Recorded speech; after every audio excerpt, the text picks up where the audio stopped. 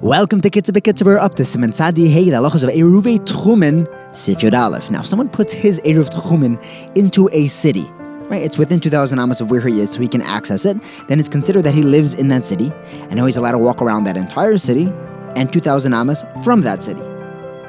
From the 70 and 2/3 amos outside of that city. He has the Ibur also. So he has 2,070 and 2/3 amos from the end of his city. He mamash lives in that city.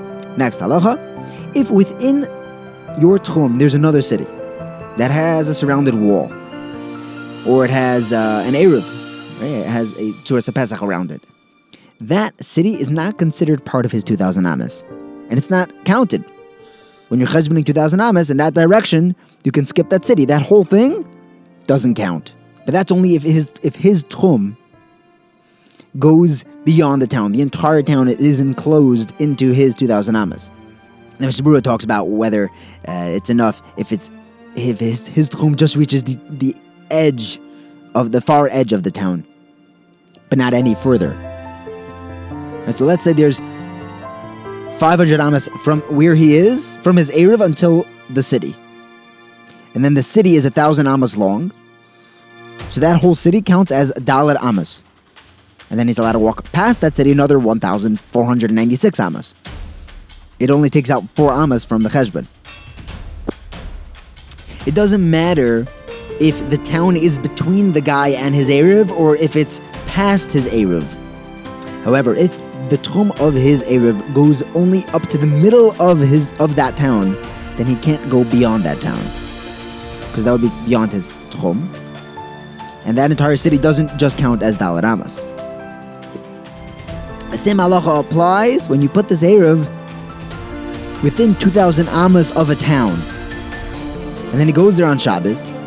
When he comes back on Shabbos to the town where he was, then he only has 2,000 amos from where his Eruv was placed. Now the problem is that he walked more than 2,000 amos to get to his Eruv. He was allowed to put his Eruv there because it was within 2,000 amos of his town, but his town isn't included in the Eruv. His Eruv only scooped up a chunk of his town, not the part of his town where his house is. So he would not be allowed to go back home, because his house is more than 2,000 amos from his Eruv, and his entire town is not subsumed into the 2,000 amos of his Eruv. This is how most poskim paskin, and this is the Iker, Ein Eliyah Rabba, Tov Ches. The Mishnah Berurah and the Biur Halacha paskin that he would be allowed to go home if he slept in his town Friday night. But if he didn't, then he's stuck within 2,000 amos of where his Eruv was placed. Next halacha, you're not allowed to make an Eruv Tchumen unless you're doing it for a Dvar Mitzvah. Like he needs to travel that distance to catch a minyan, or to greet his Rebbe, or his friend is coming from the road, or he has a Sudas Mitzvah to go to, Shabbos Shavah Brachos, or Mishnah Berurah says even a Neifruf when he's getting engaged. Maybe it means a real Erusin, like in the olden days, a Kedushin. Or if he's doing something that would be a Tzarech Tzibor, Iskei Rabin, or if he's coming from a long trip and he wants to get home. The Rama says that he would be allowed to make an Eruv Tchumen to be able to walk around through an orchard on Shabbos if it makes a person happy. That's considered a mitzvah.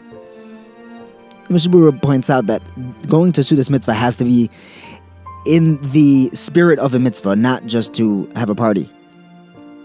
And if there's a chas v'shalom commingling of men and women, otherwise he can't make an Eruv Tchumen, because that would be for an Aveira, not a mitzvah.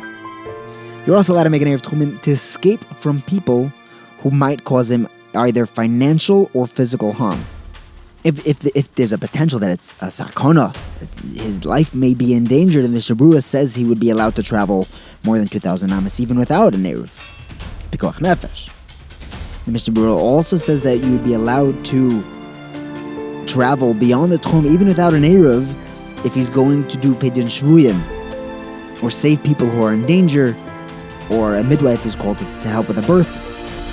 The Rambam points out that once you made it for a mitzvah, you're allowed to use it for anything. Now you live where that Eruv is. Have a wonderful day.